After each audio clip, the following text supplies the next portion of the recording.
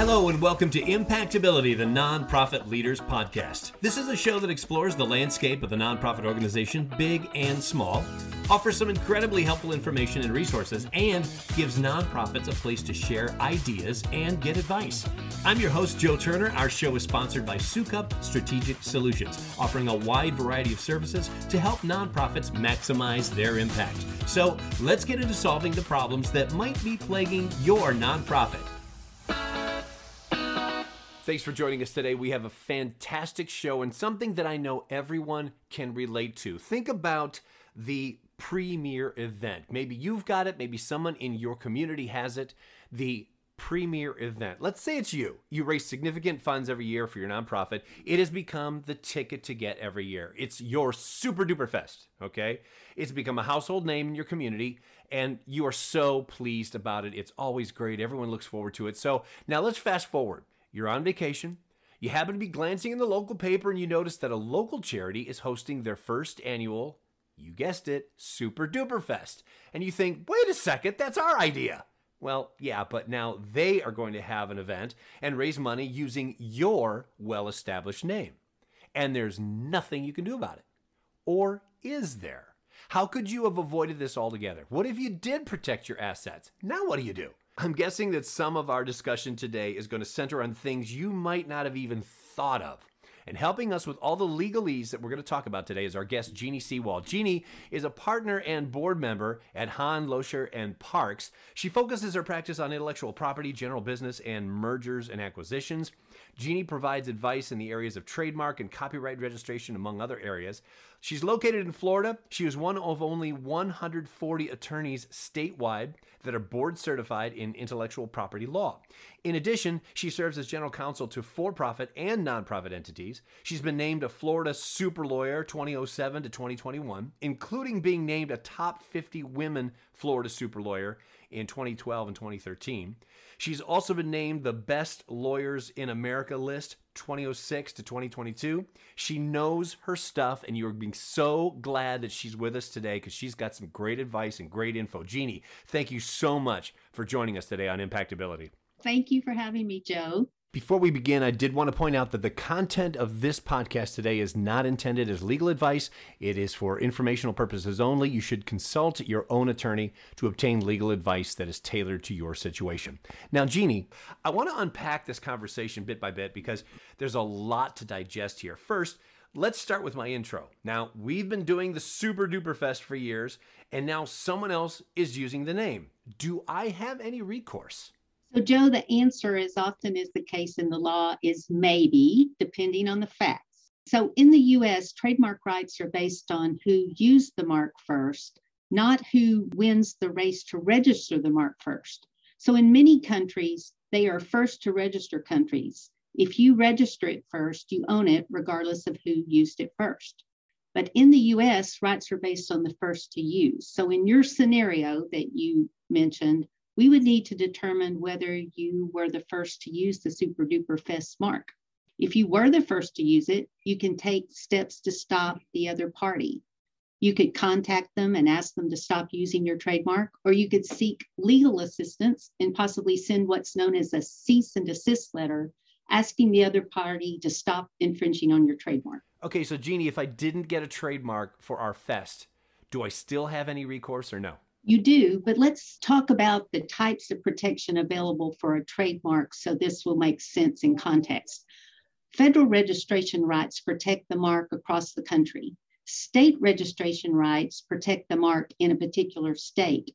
And the third kind of rights are common law trademark rights that arise simply by using a mark, and they don't require any kind of registration. Common law rights, though, are limited to the area of use of a mark, and again, are determined by who used the mark first.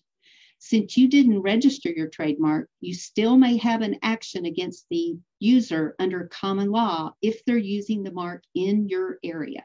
If I get one now, let's say after this experience, I figure, okay, we better get one now. So will the other party have to stop using the name Super Duper Fest? You can potentially stop the other party without a registration. However, obtaining a registration gives you additional rights, for example, to collect statutory damages for the infringing use, But the trademark registration process takes between 12 to 18 months, and that period has been taking even longer due to an extremely high level of applications in the last several years. So starting the process to obtain a registration will not give you any additional protection for some time. Jeannie, what's the difference between a trademark and a copyright? A very good question, as many people, including many lawyers who don't work in this area of the law, confuse trademarks and copyright all the time. So trademarks protect the use of a mark with goods and services. So a trademark is your brand. These are the names that you see representing goods and services such as McDonald's, Apple, Nike, Google, well-known brands. These words are protected by trademark along with their logos. So the Nike swoosh or the golden arches, those types of logos also are protected by trademark. As a kind of interesting aside, color can be protected like the Tiffany blue, smells like Play-Doh, and sounds like the NBC chimes are protectable by trademark law because they represent a product or service.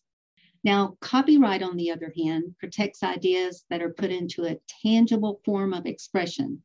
It protects those items from copying by someone else. For example, you might see a beautiful landscape and decide you wanted to paint a painting of that landscape. So you do that. You own the copyright in the painting, but keep in mind that copyright does not protect the idea. So the idea that you had to paint the landscape isn't protected, and someone else can come along and paint the same landscape as long as they don't copy your painting. Copyright doesn't protect an idea. It only protects against someone copying the manner that you put your idea into a tangible expression. So copyright protects things like text of books, photographs, song lyrics, recordings, computer software, web designs, recipes, and many other ideas that can be put into a tangible form. Okay, Jeannie, wait. I got to stop you right there. You mean to tell me the smell of Play-Doh is protected? It is trademarked. It is really interesting. I love that because, we all know what that smell is, right? And that's because it's so distinctive, it can be protected. So no one could copy that for another type of product, a similar product. What are some of the things that you consider intellectual property at a nonprofit? And what of those should we be thinking about protecting? So some of the things would be the nonprofit name, names of important events or programs like Super Duper Fest, software that the nonprofit might create, any kind of independent contractor contributions, things like you hire a web designer for your website, so your website's protectable, domain names, photographs. These are just some of the more common ones. Right. And let's be clear, intellectual property is an asset. Absolutely. It's a very important asset of any organization. And in some cases, it's the most important asset. Think of the iconic American Red Cross. What is its most valuable asset? You might think it's their donations, but how would they obtain those donations without using its name? I would argue that the trademark American Red Cross is its most valuable asset.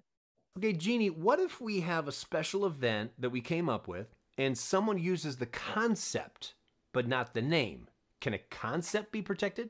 Well, I'm sure you're tired of hearing maybe, but most of trademark analysis is very fact intensive. So here, if you had a concept that's very distinctive and original, meaning not done before, it's possible that you could protect it as what's known as trade dress. This is a part of trademark law that protects the look and feel of a product or service. For example, the Apple Store has a very unique look and feel, which could be protected as trade dress. And also the iconic Coke bottle is an example of protectable trade dress. So the answer is yes, you may be able to protect the concept. Man, Jeannie, I got to tell you, this is better than an episode of Law & Order. This is some really good stuff. We're speaking with Jeannie Seewald today about how your nonprofit should protect your intellectual assets, what they might be at your nonprofit, and how it might help maximize the impact of your events, logos, and more. When we come back, we're going to talk about what you do if by chance someone comes to you and says, excuse me, you took our event, because it could get ugly. This is Impactability, the Nonprofit Leaders Podcast. I'm Joe Turner. We're going to be right back. Major gifts are the ultimate source of funding for nonprofits. They can help fulfill your mission and achieve your vision. Having a strong major gifts program should be a priority, but where do you begin? The best place to start is with Sukup Strategic Solutions. We create transformational change by working collaboratively to raise funds. Our fundraising consultants will assess your organization's fundraising capacity and develop a plan that serves as a blueprint for your fundraising success. Visit our website today at sukupstrategicsolutions.com and schedule a free consultation today. That's SOUKUP, sukupstrategicsolutions.com. When it comes to major gifts, the effort you put in can make all the difference, and Sukup Strategic Solutions can help. Welcome back to Impactability, the Nonprofit Leaders Podcast. I'm your host, Joe Turner. We're talking with Jeannie Seewald today about how your nonprofit needs to protect its intellectual property, something you probably haven't given much thought about before our conversation today, but now you're starting to think about it. Following our discussion, another edition of Coach's Corner. Stay tuned for that. Okay, Jeannie, from your many years of experience on trademark law, can you share with us a story about one of your clients that should have protected their assets but didn't, and the resulting damage that it had done? Yes, we have a lot of interesting stories in the intellectual property area, but this is a common scenario. Nonprofit, let's call it Cancer Free Florida, was started by a well-meaning, wealthy individual from Illinois. The individual had read about a program in Illinois called Cancer Free and thought it would be great to start a program in Florida. And of course, the more people raising money for cancer, the better, right? About a year after starting the organization in Naples, hiring employees, holding fundraisers, and developing great name recognition for itself in Florida, Cancer Free Florida received a cease and desist letter from Cancer Free in Illinois. Although the Illinois group wanted there to be as much money raised as possible for cancer research, it owns the trademark Cancer Free, and it did not want to allow others to use its mark. Keep in mind that trademark owners need to police their trademarks, because in some instances, if another party uses your mark and provides inferior products or services, it can tarnish the good name and goodwill that your organization has developed. Now, since Cancer Free had used the mark for many years before Cancer Free Florida and had obtained a federal trademark registration, Cancer Free Florida had to change its name, meaning it had to start all over, developing goodwill with the public under a different name. And the goodwill of a nonprofit organization, again, is one of its most important assets. So the moral of that story is that before adopting a trademark, you should consult a trademark attorney who can assist you with trademark search work to determine if anyone is using the trademark that you want to use. And that kind of search work is done across the country to find out if anyone is using the mark. And there are other ways this situation could have worked out. Cancer Free Florida could have obtained a license from Cancer Free to use its trademark. However, I've seen that particularly in the context of nonprofits, they often are not in a position to spend the legal fees and the administrative costs necessary to put in place a licensing program, even though that might be something they'd like to do to try to extend the benefit of their program. The flip side of this story is that nonprofits should be very cautious of allowing others to use their trademarks. If you receive a call from someone in another state who's very excited about your concept and they want to start a similar program there and use your name, be wary. Although that person that contacts you may have very good intentions, if you cannot control how your name is used, it could be very damaging to your organization in the long run. If the group in the other state provided unsatisfactory services, or worst case, used charitable funds for personal gain, it could have a devastating effect on your organization's reputation. Wow, Jeannie, that is a great story. And I think the takeaway there is don't just Google something on your own, looking for this great name or whatever. Have an attorney check to see if anyone's using the great name that you think you've come up with, just to be on the safe side. Absolutely. That's the best advice that I can give. Okay, Jeannie, here's a challenge for you. Let's say we've come up with an event and, I don't know, one of the staff's kids who's really good at graphic design, she puts together a logo for us. Do we own the logo or does she? The designer, the kid, owns the copyright to the logo. So copyright is owned by the creator. That's the main thing to keep in mind. And this is true even if the organization paid him or her to create it. And this surprises many organizations. They think that if they pay for a logo or pay to have their website created or pay a photographer to take photos, that they would own all of the rights to those items because they paid for them. But they only own the item they paid for, and they can use that item for their internal purposes. But the creator retains the copyright. So the organization could never sell that creation, and they might be limited in the way they could use it. This catches people by surprise all the time. So the moral is always have a written document in place with any third party who creates anything for your organization. And in that written document, you have the creator assign all of their copyright to you. That will solve the problem. But just to be clear about this, if it's someone on the staff, say I give a camera to one of the volunteers and tell them this is going to be a great event, here, take some pictures for us. Those are our pictures, not theirs, because they're working for us, correct? Well, if they are a volunteer, I would argue that you need that written document with them. So without getting too into the weeds on this concept in the law, an employee of an organization, anything they create is deemed to be owned by the organization.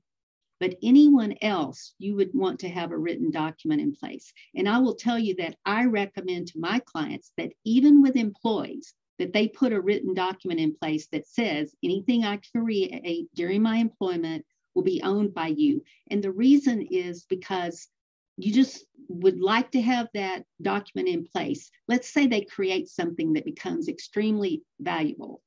I've seen situations where on down the road, the employee argues, I really was an employee because X, Y, and Z. And so by having that document, it solves the problem. There's never any dispute over it. Okay, let's go with the worst case scenario. We got caught. Now, honestly, we didn't know that the event was trademarked by someone in a different state, and now they're not very happy with us. What can we do, and how could we have avoided this from happening? I mean, honestly, we didn't know. Well, depending on the facts, you may have to stop using the mark. I mean, that may be the worst case scenario. But how to avoid this from happening is first, do your homework. You mentioned that they shouldn't just Google the name, but I often suggest that's your first step. You Google the name, see what you can find, check to see if a domain name's available, which gives you a good indication if somebody is using the mark. Then, next step, talk to your trademark attorney and get a more fact-intensive analysis of the situation and potentially do some search work. Bottom line is do your homework before adopting any name. What are the top assets of a nonprofit that they should consider protecting? Each organization is going to be different in regard to its hard or tangible assets, things like cash, inventory, real property. But in regard to intangible assets, such as intellectual property, it's important to protect your trademarks. So names, logos, trade dress, slogans, domain names, and your creations, such as logos, website designs, articles, photographs, web content. We were talking before we started the show today about a specific incident that you're seeing happen with domain names. And I said, hold that thought. I want you to share that with our audience because it's something that I'd never heard of before. And to me, it's shameful. But I want everyone to know about this because this is huge. Sure. So let's start with just the concept that domain names are assets. And in general, the first person to register a domain name owns the domain name. So things like nonprofit.com, realestate.com, very generic words. First person that registers owns them. The exception to that is if it's a trademark that's owned by someone else. You can't take someone else's trademark and use it in a domain name in a way that could affect their business. So with that in mind, recently I had a situation that came up with a client where I was contacted by a private investigator who had done some work for this client and found that there were some bad actors who had taken the nonprofit's name and set up a domain name using it. And they were raising funds on this website using the domain. So this was a private foundation. So let's just call it the Seawald Foundation. Because they were private, they never were public facing. So they didn't have a website, they didn't solicit, funds, but someone had realized that they didn't have a website. So they took their name, the seawaldfoundation.org, registered that domain name, and started raising funds under their name. And so it came to light that someone had taken 3 different foundation names and had the same website set up under each of those domain names with the same board of directors, which actually were photos of realtors pulled off of websites, had nothing to do with them. So there are some, bad actors doing things like that out there, and people need to really be careful. So to me, the moral of this story is no matter what you're doing with your nonprofit, you should register your domain name as a defensive measure to keep other people from being able to use it in a bad way. So I've suggested to this client that they register their name .org, .com, .net, .us, some of the broader ones as defensive measures. But once this happens to someone, the only thing they can really do other than contacting the police, the FBI, others, and try to instigate some kind of a criminal prosecution from a standpoint of what I can do to help them is there is a process to try to make someone give you a domain name that has your trademark in it. But it's an expensive process. And so the foundations who did nothing wrong are having to spend a lot of money to try to correct this. Unbelievable. Jeannie, I got to thank you for sharing that story with us. That blows my mind. Wow. Let me ask you this, Jeannie. What are the steps to take to protect the assets that a nonprofit has? Well, with trademarks, you want to choose strong trademarks and trademarks that are not already in use, and you want to register them. We've talked about that a little bit. With copyright, you want to make sure you have good written documents in place when third parties are creating items for you. And also, I would suggest marking your copyrighted items with a copyright symbol. That symbol is a C in a circle, the date, and the name of your organization. And this puts other people on notice that you're claiming rights. Years ago, copyright law required the notice, but it no longer requires it, but I still suggest you do it because it puts people on notice in case you had an infringing situation. Jeannie, this has been a great conversation, but what is the question that I did not ask that you'd like to share with our audience today? Well, we didn't talk about how to choose a strong trademark. I mentioned that you want to always have a strong trademark. So perhaps this could be a topic for another podcast, but let's just suffice it to say today that trademarks are judged on a scale of weak to strong. Weak trademarks are descriptive. So things like Naples fundraiser, it's a very weak trademark because it's descriptive of the service, it's a fundraiser, and it's geographically description of the location, Naples. A strong trademark doesn't describe the product or service or location.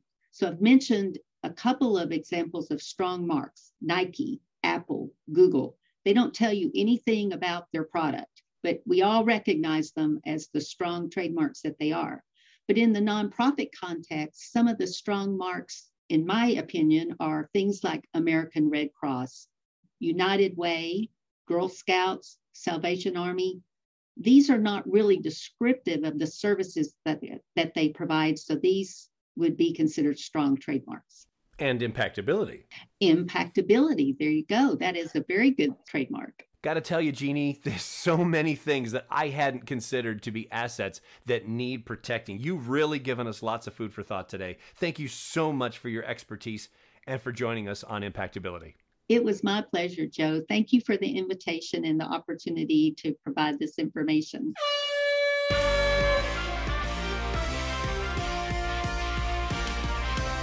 Time once again for another edition of Coach's Corner. This is where we take the questions that you send us, and these questions can be anything in the nonprofit world, A to Z, anything that's bugging you. Maybe at the office you need another opinion, maybe it's something major, anything in between. That is exactly what Coach's Corner is all about. So send us your questions. impactcoaches@impactability.net. Today, our special guest coach is Cheryl Sukup from Sukup Strategic Solutions. If you were with us on our last program, we had a question that was pretty complex, and we actually split it into two. So we've invited Cheryl to come back to finish this one off because it's a really, really intriguing question. The question comes to us from Astoria Aviles, one of the founders at mostnonprofit.com. And Cheryl, she writes, how can nonprofits be more intentional with a workforce development ladder within and beyond their organizations? That is a great question. And Cheryl Sukup is here to answer it. Cheryl, you have only 5 minutes to do it, and your 5 minutes begins right now. Thank you so much, Joe. All right. I also want to say thank you again to Astoria. Thanks a lot for sending us this great question. Creating a workforce development ladder. I'm going to break this up into two parts. First, creating the ladder, and then second, preparing people to climb the ladder. So for the first part, as your organization grows, positions will multiply, and there are usually opportunities to help your employees and volunteers develop new knowledge and skills that are needed to take on more responsibility as you grow and add new positions. So a career ladder might start, for instance, in development. Somebody who's working in development, they may start at an entry level as a data entry clerk. That can lead to multiple career paths. It could be they become a database manager, then an event assistant, moving on to event manager, and then director of events, director of strategic partnerships, and then eventually running the whole department as the director of development. Alternatively, that same clerk could go from data entry clerk to donor relations associate to a major gifts officer to chief advancement officer. There are other pathways that they could take as well. There's multiple options. It just depends on how big your development department gets. So my recommendation is that you don't define the pathway in only one direction. Give an opportunity for people to grow into positions based on their specific skill sets and the talents that they have that are innate. The other thing is you really should consider in your organization creating more than one track for career advancement. For example, some people are never going to become managers, and if they do, they shouldn't have, because they don't have the skill sets for it and they really don't like management work. But they go for the management position anyway, because it's the only way to advance their career, to make more money, to get more responsibility, and to get the prestige that comes from working in a position that is at a higher level. Nonprofits can set up multiple tracks to allow people with valuable skills to advance to higher level positions with pay, benefits, and prestige that equal those of managers without that person having to manage a group of people. An example of this might be a director of program development works alongside the director of program administration. One position, director of program administration, that position may manage many people. The director of program development could be a solo worker or maybe be solo and have an assistant. They could use their technical skills at a very high level and be on the same level as the director of program administration, but not be responsible for any management. They have technical skills, knowledge, expertise, but they don't have the management skills. Still, they have as much to offer the organization as the person in the director of program and administration. They just have a different skill set. So that's an example of how you create a career ladder that has different options for people with different talents and skills. Now, preparing people to climb the ladder, that's a different story. The key to that is budgeting time and money for professional development activities and making it a priority. Number one, you need to look at transference of skills. We talked about this in the last Coach's Corner. You identify the skills that past experience brings to the employee. How can they apply that knowledge and those skills in the new position? Also, what do they need to unlearn? For example, someone who has previous experience working for a for-profit housing provider might have transferable skills that could be really useful in a nonprofit housing provider. However, think about a for-profit provider of rental housing and what their goal is. Their goal is to keep their housing units full for as little money as possible, making more money for the shareholders or whoever is receiving that income. The nonprofit housing provider is in the business to change lives. Totally different perspectives.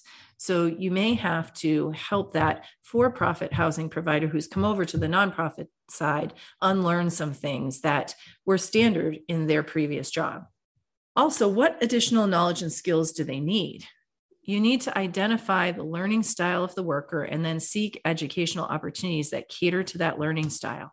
So maybe if somebody knows a lot about programs, but they need to learn more about fundraising, So much information out there about fundraising, so many opportunities to learn on the job. There are webinars, in-person workshops, half-day seminars, and also you have Impactability, the Nonprofit Leaders Podcast. So there's a lot of opportunity to develop new knowledge and skills through training on the job, as well as all of these other resources. If you are going to really prepare people to climb the ladder, and it's going to be part of your standards within your organization, you need to set expectations by making it a part of your employees' job descriptions. Hold them accountable by making this part of their performance review.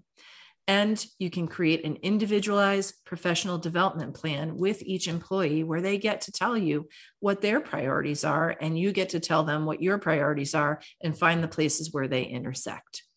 So there's much more that we can talk about this, but I know we're out of time, Joe. And I wanted to thank Astoria again for this great question. Yeah, it was a fantastic question, Cheryl, and I think you handled it really well. I think great answers. And again, we want everyone to send us their questions. Put our Impact Coaches to the test. impactcoach@impactability.net. Thank you so much, Cheryl. Appreciate it. Thank you so much. And I really encourage all of you to give me the hard ones. Come on, send me some questions. I want to answer them. And so do the other coaches. They're waiting, standing by to hear what you want to know and to answer those questions. If you've got a question for Coach's Corner, we want to hear from you. Email them to us at impactcoaches@impactability.net. Again, that's impactcoaches@impactability.net. And if you want to reach me, my email address is joe.turner@impactability.net. If you enjoyed today's episode, be sure to subscribe to the show in your favorite podcast app, and that way you'll get new episodes downloaded just as soon as they come out. Also, please give us a review or a rating so that your peers in the nonprofit industry can find us as well. I'm Joe Turner. Thanks for listening, and thank you for all you do to make the world a better place through your nonprofit.